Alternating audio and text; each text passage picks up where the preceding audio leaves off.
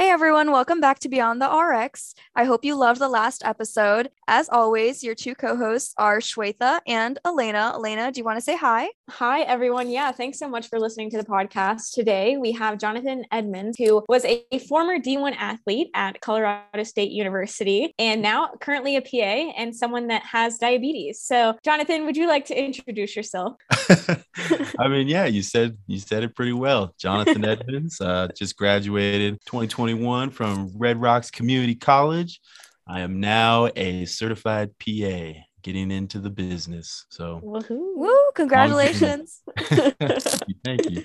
Okay, Jonathan, can you tell us a little bit about your diagnosis and adjusting to that new normal? Sure. So as you said, I was a D1 athlete at CSU track and field. I ran all 4 years. I was the long jump, triple jumper. Freshman year, did great. Started off, I made it to the NCAAs, and then I actually had a stress fracture in one of my lower vertebrae.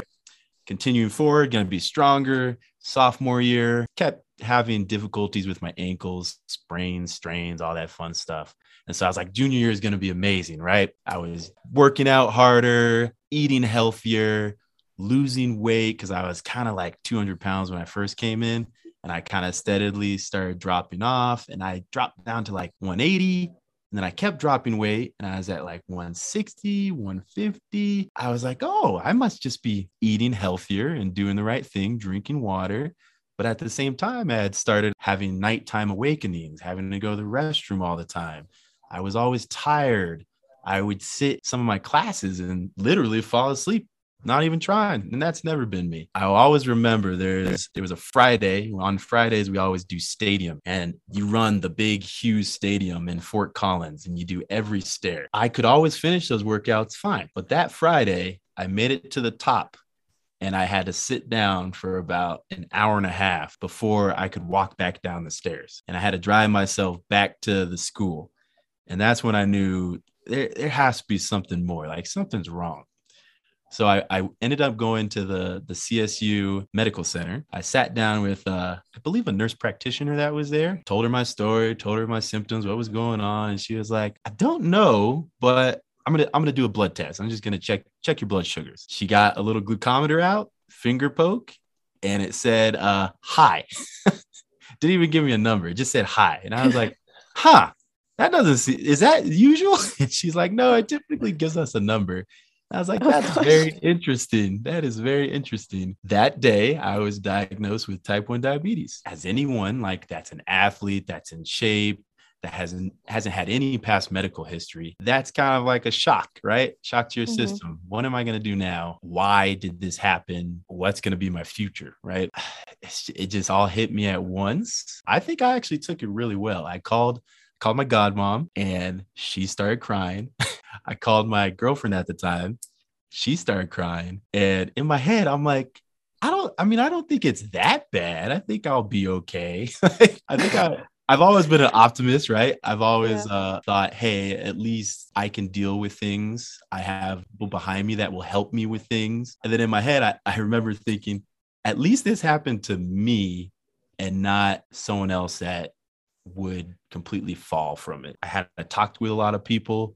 I was started on insulin right away, Lantus for the first night. I was called on at like 3 a.m. to make sure my blood sugar wasn't too low.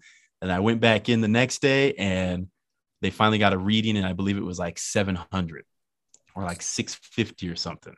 And they're like, we don't know why you weren't in the emergency room, because, DKA, all that fun stuff that happens sometimes when your blood sugars are too high.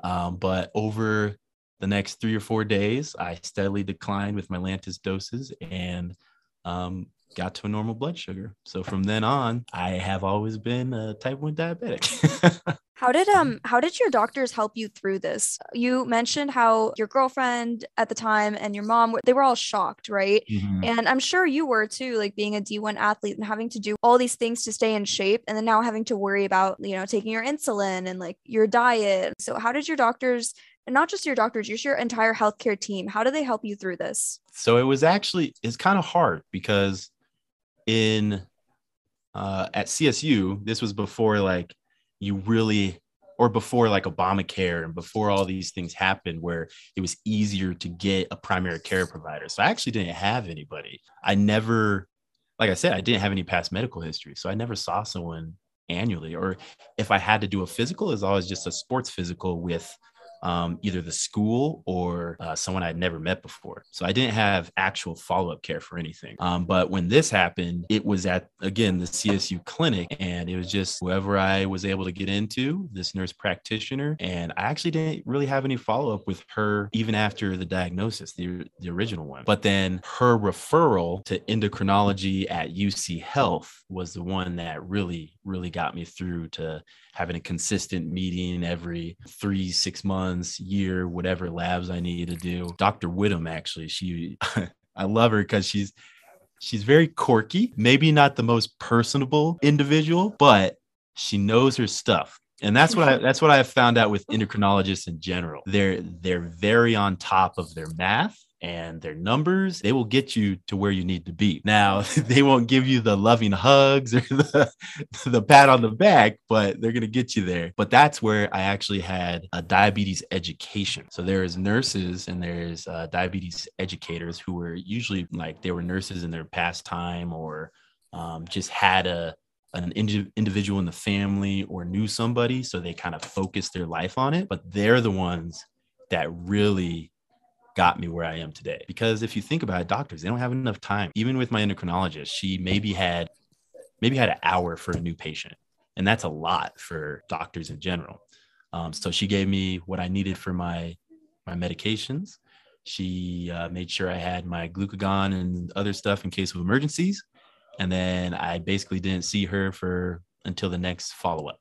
But then the diabetes educators were the ones that taught me how to appropriately inject into sub-Q, right? They taught me what to look for, scary symptoms, side effects of hypoglycemia, hyperglycemia, any of my ketone strips. They're the ones that actually gave me the tools I needed. And that's, I think, honestly, just because, time. Doctor wish she probably could have done that, but the diabetes educators are the ones that really did it for me. It takes an army to help one person. I'm sure. And especially being diagnosed so much later, it's kind of like you really have to you're changing your whole life, because you have to, be more conscientious of something, and you have to be more proactive. And I think that sometimes, I know this for myself, like it's hard to be super proactive and motivated to just keep yourself healthy, because you just feel like, well, I should just be healthy. I should just exist and be healthy. But so you talked about diabetic education. Do you think that is the standard? Do you think that's the norm for most individuals and most institutions that deal with individuals that have diabetes? Unfortunately, no, I don't think that is. Even in some of the clinics that I've practiced in, or like during my rotations, especially with type 2 diabetes, right? Because it's more common. You see the patient, they've been kind of pre-diabetic for a while, and then boom, their A1C is over and they're now type 1 or type 2 diabetic. So you say, hey, these are your options now. And so much information is thrown at them just because of the limited amount of time that we have with the patient, even if it's like a new diagnosis or something. A lot of them are just overwhelmed and don't know what to do. Like I said, I was very fortunate in my case to have diabetes education and people that really cared and had the time. I'm not saying that doctors don't care, but they have the time to devote for me and to educate me appropriately, especially with type 1, because kind of stuck. It's nothing you can change at that point. I mean, even with your type 2, you can do a lot of lifestyle changes to guide you through and to limit how many medications you have to use. But type 1, it's like, hey, insulin is going to be your best friend here on out. Costs $350 a vial if you don't have insurance. If you want a pump, it's $15,000 if you don't have insurance. It's a lot thrown at you all at once, and it's good to have people to help you be placed in the right direction. Diabetes education, it's not the standard, but it should be. Right, absolutely. I see a lot of patients come in and concerned about like A1Cs. I don't think that they really understand and know what, A1C means, or I definitely think that should definitely be the norm.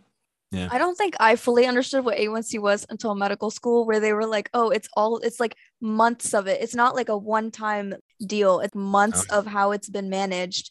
That's what the Yeah. A1C will show you. And I was like, oh, that's interesting. That's It- cool. You again, can't cheat your way through it. Like, yeah, it's about education and trying to get that education in a short period of time. Like we use all our medical jargon, and it took me 2 years to even get close to like understanding again the tip of the iceberg. For you having 10 minutes for a patient newly diagnosed, it's almost impossible. And that's again, it's probably a combination of that, the medical jargon, and just lack of education, just people's ability to care for themselves or want to care for themselves, and like how much determination, all those things. Like some people just aren't built to do it themselves, to care about it automatically. If it's not happening right now, if I don't have a scrape on my arm where it hurts, I don't really care about it. Like it's under the level. It's something you can't really see until it already happened. And it's too bad to really get you back to the best health, right? Right. Yeah. Yeah. That's a good way to put it. Yeah. I think also having diabetes probably gave you a lot of insight on how to manage a chronic illness. How do you think that that insight is helping you now as a PA in treating your patients? That's a good one. It's kind of like a double-edged sword because I'm familiar with it and I treat my own issues. I have a bias towards what I want to do. And a lot of times, I mean, it's not going to be verbatim from what the book teaches you or what even med school or PA school teaches you, but you know, going through it yourself, that this is what helped you out, right? But is that the best treatment option, or is that the best thing I should be doing? It's argumentative. You're not exactly sure, right? And that's medicine. You practice and you change, and you practice and you change. But I do feel like it's a great benefit because then my patients, they connect with me. I say, hey, I know exactly what you're feeling. And it's not just like a small connection. Like I know on a day-to-day basis how chaotic this disease is. I could eat the same thing every day, breakfast, lunch, and dinner at the same time, do a pre-bolus every time, and it's always going to be different. And that's on you, the patient, to care enough to help treat yourself. So learn enough about it to help treat yourself as well, because you're not going to always have the doctor or the PA or the nurse there for you on every waking moment. Again, it's like a double-edged sword. I know things, I have experiences, I can connect better, but at the same time, I have a bias towards how I want to do it versus maybe someone's a very specific circumstance where it wouldn't be the best option. But then I have to take that into my own mindset and say, hey, let's think about it, or I'll get back to you or something like that. But I do think my patients love it because they're like, hey, I see your pump. And I'm like, hey, yeah, we're pump buddies. I love that. This is awesome. And then I can help teach them those little things that maybe just made my life a little better or made it a little easier, or the hoops you have to jump through with insurance. Like I know how to deal with that sometimes. So it does make it a little better. You mentioned how the patient also has to care as well. It's a two-way street. How do you help those patients that are dismissive? I do my best to be empathetical, right? And with me, it's a little easier because I'm in their shoes as well. Type 2, again, is a little harder because it's not exactly the same treatment wise. And I myself wouldn't want to take 6 different pills and an injection every week and stuff. And that's a lot of compliance, right? You have to kind of be blunt sometimes, but also understanding. If you aren't direct with some patients, they just don't believe you. Yes, hypoglycemia, like having insulin and going hypoglycemic, it's not fun at that point in time, but you're at least at a lower threshold and your blood sugars are kind of being more controlled in that 100 range, right? Sometimes you'll have some hypoglycemia, but people will, and even myself, I'd rather be 200 plus if I'm not hypoglycemic, because you don't feel that as much. And your body acclimates to it. So you're just used to it. Yeah. And then if you maintain that for a long time, that's when you get those small vessel changes the diabetic retinopathy, the polyneuropathy in your feet, like bladder issues. You get all those problems. And then again, once it's nerves, it's very hard to change. And we have little medicine, little understanding of how to change it, right? When you talk to a patient, it's important to be direct. It's important to educate and give them an opportunity for questions and more time, because sometimes it takes that long. Sometimes it will take 10 visits until they actually accept that they're diabetic or that they have a chronic issue. I mean, I know even me, with all my optimism and all my understanding of, hey, I have to change and do this. At one point in college, I was like, are you sure I'm diabetic? And I literally did. I stopped using insulin for about half a day. And then I checked my blood sugar and I was like, all right, hypothesis confirmed. Yes, I need insulin. I am diabetic. That is so funny. Yeah, even with all that understanding, I even second guess myself, you know? Yeah. And I can connect with patients that way. Like, I get it. It's not great, but what do you want in your life? What do you want going forward? I'm not going to get docked for giving you the education and you turning it down, or for giving you the medication and you turning it down. But I want you to be able to live your life to the fullest without having an issue that can be treated nowadays. You know, like how many years ago were we still using bovine insulin, right? Or porcine insulin? We've come so far in such a short time. Like they're even talking about artificial pancreas to control everything. And right now with the continuous glucose monitors, and they have like closed loop technology, when you go to bed, if you're high at like 250, the pump brings you back down to a good spot. It's becoming much easier, but people are still kind of defiant because that's just human nature. Yeah. And expenses, for sure. Right? Yeah. It's every patient is a individual. Treat them as accordingly. But as I said, you have to be direct. You have to tell them the stuff they need and try to be friendly at the same time. They're not just a number, they're a person.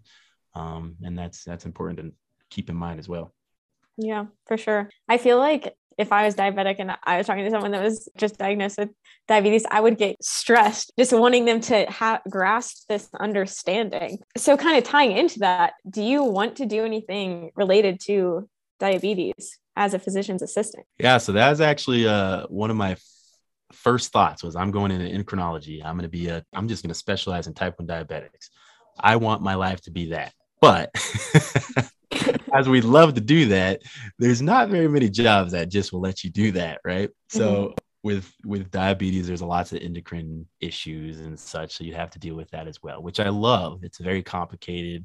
Very small changes, minute changes, sometimes surgeries, very cool stuff. But then as I went through my other rotations, family medicine, OBGYN, like you deal with diabetics no matter what you're doing. It's a very common issue.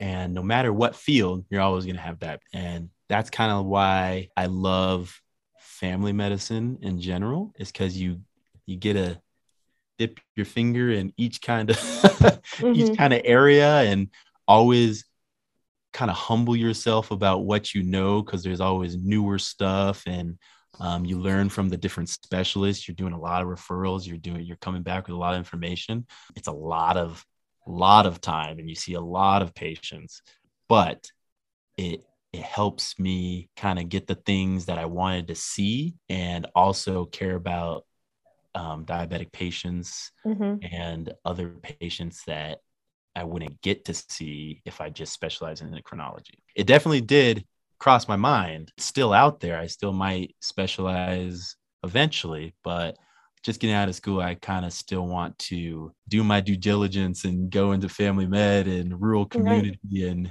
do my job. Yeah. I mean, isn't there a shortage of healthcare providers? A shortage. Yeah. So one cool thing I've heard is US we love our specialties, right? You specialize, you're super good at that. And family medicine loves to send you a referral. But we do need more general practitioners do the smaller things. Manage until you feel uncomfortable or until you get to the point of being uncomfortable, and then refer out. And if more people did that, then our medical system wouldn't be so bogged down. Emergency medicine wouldn't see so many silly things like sinusitis that doesn't need any help and they just send them away, or the person sits in the ER for 8 hours just taking up space. And it's like, we need to have those general practitioners that have a good understanding on most things and feel comfortable on most things. And then when we need to, reach out and have specialists. What I was going to say, though, is there's other countries that have the complete opposite problem. Everyone wants to be a general practitioner and nobody wants to be a specialist. So, America, right? We always have kind of the opposite problem of other folks, but happens. It's cool. And I'm glad I want to be in the trenches for a little bit. I want to have that kind of fun for a while I have energy still. Yeah. But even not docking on specialties, because they see a ton of patients as well, and we need them 100%. Yeah. Yeah. That's it's also very true. more expensive too. It's like more expensive for copay and everything else. Like it's insane how expensive medicine is in the US. And I think there are ways to combat that or to decrease the expense. And one of which is definitely having, a family medicine, a general practitioner that you can feel free to go to for any of these things before you have to go see your specialist. Exactly. I agree. Yeah. Yeah. Jonathan, so you were a D1 athlete and I was a college athlete. I was not a runner or did anything related to track. I was a dancer. So I avoided anything other than, dance. But I know that being an athlete, like you have a lot of lifting and practices all the time, doing things that aren't required of other people. So how did being diagnosed with diabetes just change your athletic career, if it did at all, and also change the relationship with your teammates? Because I know I had chronic pain throughout college and whatnot, and I didn't tell any of my teammates because I didn't want any stigma or any differences or assumptions made about me. So how did that kind of just change your athletic career? Oh yeah, really good one. So, the track team's a big team, right? I knew most people, but I wasn't best friends with every single person on the team. I wish I was. I wish I could do that, but it's just not enough time. But I actually lived with two of my teammates from freshman through senior year, and they were actually the first ones that I told, or I guess the fourth ones. So girlfriend, roommates. Yeah. And one of my roommates he kind of was flabbergasted because we always had an inside joke about about running and how when we were running the 400 for workouts, we would say, "Oh man, I guess the blood sugar's kicking in." Ooh. Or yikes. "Oh man, I guess his sugar's not doing too hot." Like just a joke for some reason. I don't even know why. It wasn't even a connection. And then just the irony of it was too good. They were also my biggest kind of supporters too. They were actually the first ones to give me my injections. I trusted them that much. So the first night I came home and we had to do the Lantus, I had each of them do the 5 units in each side. Each side of my love handles. I was like, each person gets a chance. We're gonna do this together as a team. No one's left out. Yeah, so they were there with me 100%. They always were. They always cared. They always wanted to make sure that I had snacks or my blood sugar was good before events or competitions. And then, but going on to the other teammates, I made it known that I was diabetic just because, you want people to know where the glucagon kit is, or if I were to go low, like what to do or the situation. Everyone reacts a little differently. They're like, "Oh, I can never do that," or I can never do this or that. So it kind of messes with your psyche a little bit. You always want to be strong and always want to be the competitor. But at the same time, I had to realize that I can't do everything myself in those situations. So I had to look back on that a little bit. Like even I had all the lifting records, like the strength weight lifting record at CSU. I had the triple jump record for a little while. Actually, I think a kid beat it last year. So that was awesome to see. But I had it for a little bit. So that's still awesome. Yeah, that's cool. Yeah. I was actually the Merrill Jean or Athletic Scholar athlete at CSU. Oh, well, Wow. look at you so, go. Like I still accomplished what I wanted to. And Yeah. that's just the competitor in you. But you always have to realize that you're not Superman, right? You need others, and they were supportive and everyone knew, but it just made me feel human in my youth, you know. Kids always feel like Superman again. We're always running around, never gonna get hurt, never gonna have any issues. And boom, type 1 diabetic. I have issues now. I have to be a little more focused. Yeah. But Yeah. I would check my blood sugars before events. I would make sure that I was in a decent range. Again, like I said, diabetes is chaotic. I'd be in 250s somehow, 300s somehow. I didn't really eat anything. I don't know why it's this high, but stress, cortisol, all that stuff's messing with you. I'd get tired running down the runway when I was that high. And I'm only running 150 feet at most, right? That's not great. So it was a fine tuning, and no matter what I did fine tuning wise, there's always adjustments. And so I just had to get used to that lifestyle. And I think being an athlete prepared me more because I was always on top of things. I'd get home, I'd do my homework, I'd go to practice, I'd do the rest of my homework, I'd sleep, I'd work out.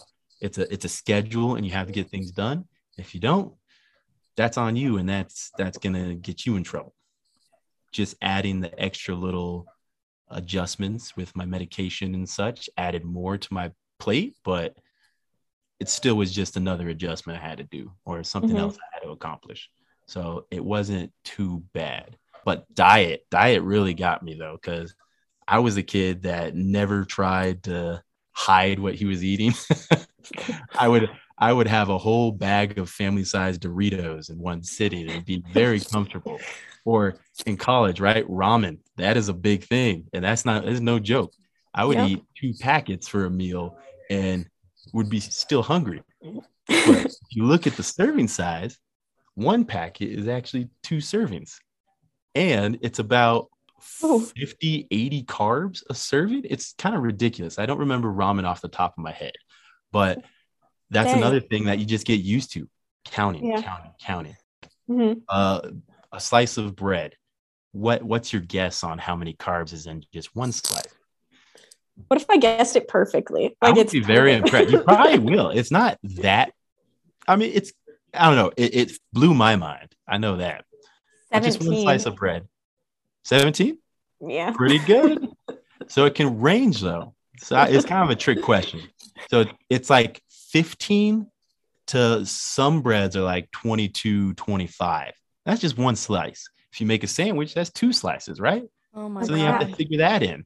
And then if you add protein, if you add fat like cheese, if you add something else, that's going to prolong how long your blood sugar spikes. There's all these little nuances, and everyone's a little different. So like I may react a little different than you, but then you figure that in. So then it just all and then you add some chocolate milk or some protein drink after your strength and conditioning. What's gonna happen now?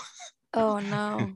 Or one thing I love is cardio versus heavy lifting. Cardio, if you go long enough, you're gonna drop pretty quick. Your blood sugars are gonna drop. Now lifting, they'll drop, but then they'll spike because your body secretes a ton of the sugars to try to rebuild right afterwards. So you just spike like crazy right afterwards. So these, again, the little nuances, the little steps you have to do to fine tune. I'm still struggling with it. I still don't quite understand all the details, or I think I have it and then it changes one day.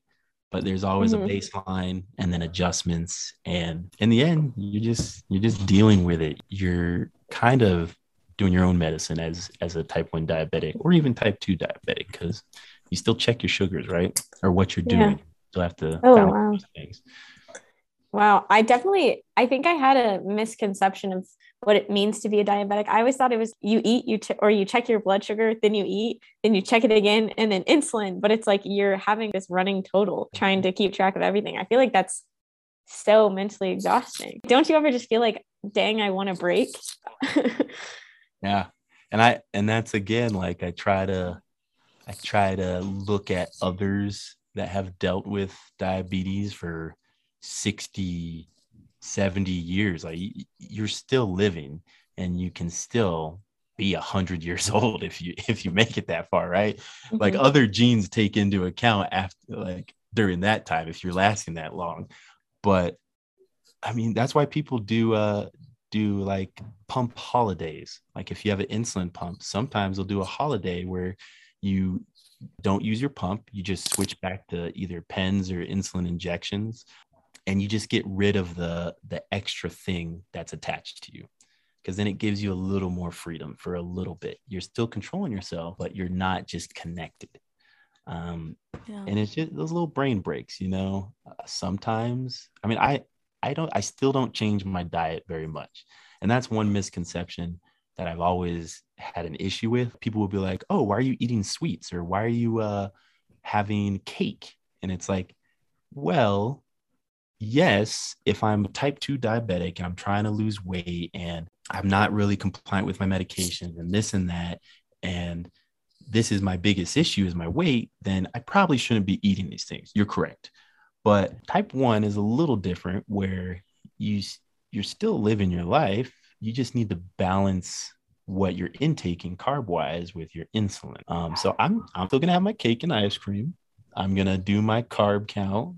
I'm gonna make sure my insulin's there, and I'm gonna work out the next day, just like a regular person, right? I'm gonna make sure that that I'm balancing my calories and on what I'm intaking, but it's not all about one thing or one aspect. So I know newly diagnosed, that was one of my biggest pet peeves. I'm like, I can eat whatever I want. I just have to balance it.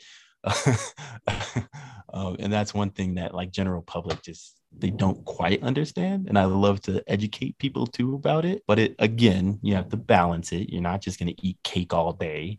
Don't be a silly person. Have your vegetables, have your fruit, still have a well-balanced diet, but you don't have to completely kick everything unless you're that person where it's completely uncontrolled and your blood sugars never go down. Then you might have to be a little more strict with things. How long did it take you to go from those crazy high numbers, like the 650, 700, to something that's more like manageable and like something that you maintained? Pretty quick. I think it was, again, we did the insulin at initially the first day.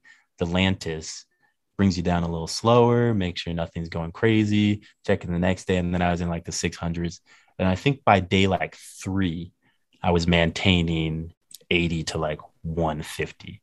And I'm still pretty insulin sensitive. So it doesn't take much to control it. On a regular day, I'll still hit 200, 250 occasionally, but that's just deals with how you pre-bolused, or if you did it with enough time to catch that blood sugar spike, if you more stressed in the day or this and that. And there's those instances where I still have a mess up and go to 350, 400, and you have to do the corrections. And it's not fun, but I mean, you can't be 100% perfect.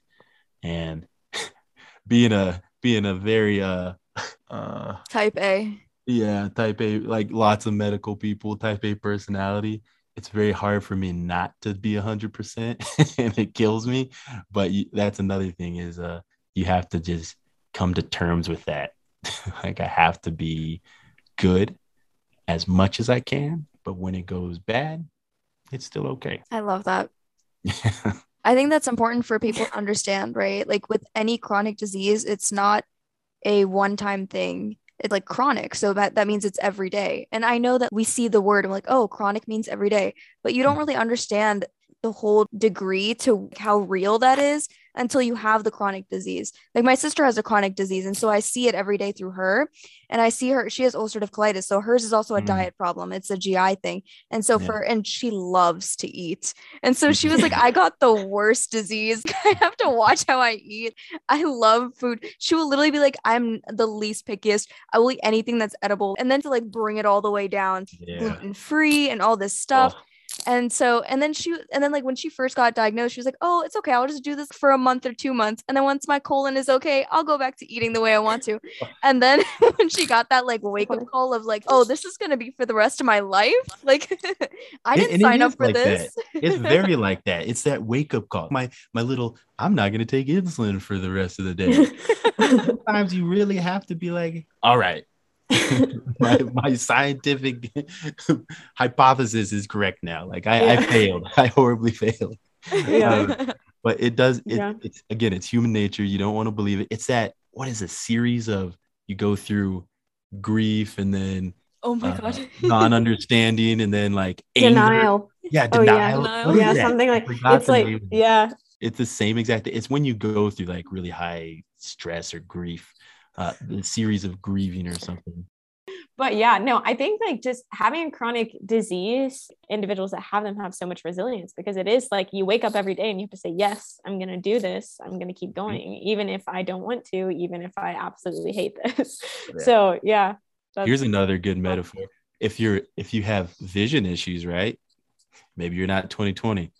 Every morning, you either got to wake up and put on your glasses or you got to put in your contacts. Now, some days I'm like, I don't want to do either. But then I walk out the door and I hit something. And I say, okay, Jonathan, you are blind. You need your glasses. You need your contacts. Yeah. It's not a downfall. It's something you have to take a little more time to do, but you'll be okay. That's a good analogy. I think I have one last question. It's me too. So like it's like a 2-part question. But what advice do you have for patients that have been newly diagnosed with diabetes type 1, and also the healthcare team, namely like PAs and doctors, on how they can help their patients given the little time that they have with each patient? I like it. So I'm going to start. Doctors, PAs, medical system. I know it's hard sometimes. We try to give ourselves space from our patients and not get 100% connected, because if you are, it gets very emotional and it's real hard to deal with. That's how you get burnout. That's how you get a lot of issues in medicine. But again, patients are patients and they're not just a number. You're telling somebody that their whole life is changing. Their chronic issue, they're going to have to deal with this on a day-to-day basis. They have to be talked to like they're people, and empathetically, and try to be there to answer their questions. That's the number one thing you can do. And you can tell them, like it's going to be okay. We're going to get you through this. We have diabetes education. We have multiple appointment options that we can go through the different details, tell you about the different medications. Just try to create the time. And that's honestly a lot of what just the medical side has to do, is be there, especially for type 1s, because type 1 diabetics are known after they get themselves on a good routine and know who they're dealing with, their doctor and such. A lot of times they're the ones that drive the car. They're the ones that are doing everything. Even when my diabetes educators, they're like, we just offer the tools. Once we teach you how to do the tools, it's all you. And that's how it is. Type 1s kind of know what they're doing after a few years. And if they have questions, they will search out and they'll find those answers from you or from other medical providers, right? But as a patient who's gone through it, it's okay to be surprised. It's okay to be in denial. It's okay to go through all those steps into understanding. Not everyone is going to take it so easily, but if you are diligent and hopefully have loved ones around you, and if not, hopefully the medical providers can help with that too. There's a lot of diabetes groups that meet that come together, and you can talk different things out, and you can just share different instances, share your stories, what you did, all this stuff. The medical system should help provide those connections as well if they're missing. But as a patient, it's not the end of the world. We're getting better in how we're treating the medications that we're using and the longevity of things. And as a patient, you should understand, yes, your life's going to change, but you're strong enough to do it. Again, trial and error are okay. Practice makes perfect.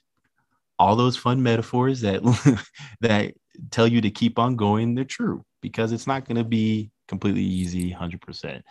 As long as you're trying, you're doing the best you can, and life goes on. Wow, I'm inspired. I feel like I see myself and I say, hey, what did I want at that point in time? I just wanted to be told that it was okay and everything was going to be good, and that nothing's really going to change that much, even though I had a lot of changes for my medicine and stuff. But my life didn't change that much. I still was able to do everything I wanted.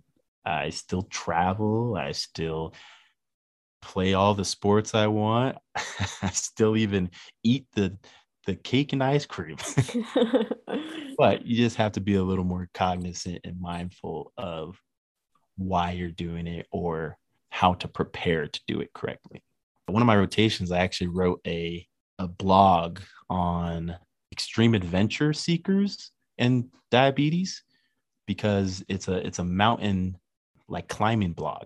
So they talked about like Everest and high altitude climbing and how it affects blood sugars. There's people that have climbed Everest with type 1 diabetes. Like, whoa, you have to be better than just a general person, makes you better. Yeah, that's cool. Mm-hmm. They climbed Everest. Wow. Yeah, I forgot the exact.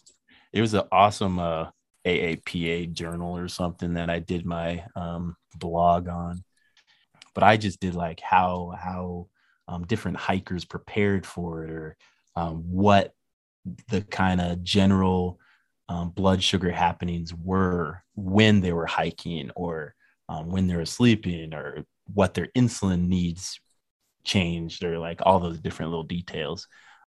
What's the freezing point of insulin? Because like, what if you get up there and then it's like really cold, and then guess you can warm it up? You probably have to have it in some kind of, because even when I travel, I'm supposed to have it in kind of like a little lunchbox container to keep it cooled. Because once it's out in room temperature, it starts its kind of a expiration process. If it's in the refrigerator, it stays for a lot longer. But I don't know what the freezing point is. That would be interesting. Yeah, I'll just put it in the freezer for a little bit. You're like, and the freezing point is like, that was $300 wasted. I'm sorry. Yeah, there you go. Hypothesis tested. Oh, and that's another thing for patients is the hardest part is just financial. Like, how am I going to afford this? Especially, even with type 2, because how many medications they have to take sometimes. But insulin is very expensive for no reason, and they're still trying to fight it. But it is at this point in time. But that was one of the things that came into my mind when I was first diagnosed. Was like, another expense that I don't know what I'm gonna do. Yeah. Oh my gosh, I couldn't imagine. But like, I saw this video of people asking other individuals in, I guess, different countries what they thought the price of insulin was. Yeah. Mm-hmm. And they were just like astonished. Yeah. Because I mean, why is it priced so high if it's a basic need? Like, is it just greed? Yeah. It's just financial profit. But I mean, there was one thing, I don't know how true it is. I haven't actually looked it up or anything, but I heard that the scientists that actually made it and patented, or he chose not to patent it so they could make it cheaper, or he patented it so they could make it cheaper, something like that. Mm-hmm. His goal was to make it very easily received or given to individuals for cheap, because why should you be charged $300 for something that you didn't choose? Like, I genetically did not make myself diabetic. I blame my parents. But same with, it's just all those. That's insane. I wonder where it went wrong Like he had this Yeah. whole goal of making it more accessible, and then it's like he's probably Yeah. looking back and like, oh my God, these Like, people. Yeah, really. Same thing with like women's products. In other countries, they just allow them to be free. Yeah. Like, why do we profit off of something that has to happen? That's silly, you know? Yeah. It's Um, really messed up. Like, It really is. And it's expensive too. yeah, and you have to they pay gotta for be up there. birth control. Like, It's wild Yeah. that like we Wow. have such little like safe sex education. Mhm. yeah, Yeah. yeah, that's true. That's another topic. Yeah, that's another topic for another day. We split the podcast in Yeah. half. It's Let's talk about diabetes, safe I think. sex. Let's talk guys. about this now. Okay. Thank you so much for being vulnerable with us and giving us your time, Jonathan. To everyone that's listening, please do like and follow and subscribe to our podcast. We are now on Spotify, but also on Apple Podcasts. So find us on there. And as always, we love to hear from our audience. So if you or someone you know want to share their story about their chronic disease, or even just want to discuss an important topic in healthcare, please let us know, because we love to see healthcare through your eyes.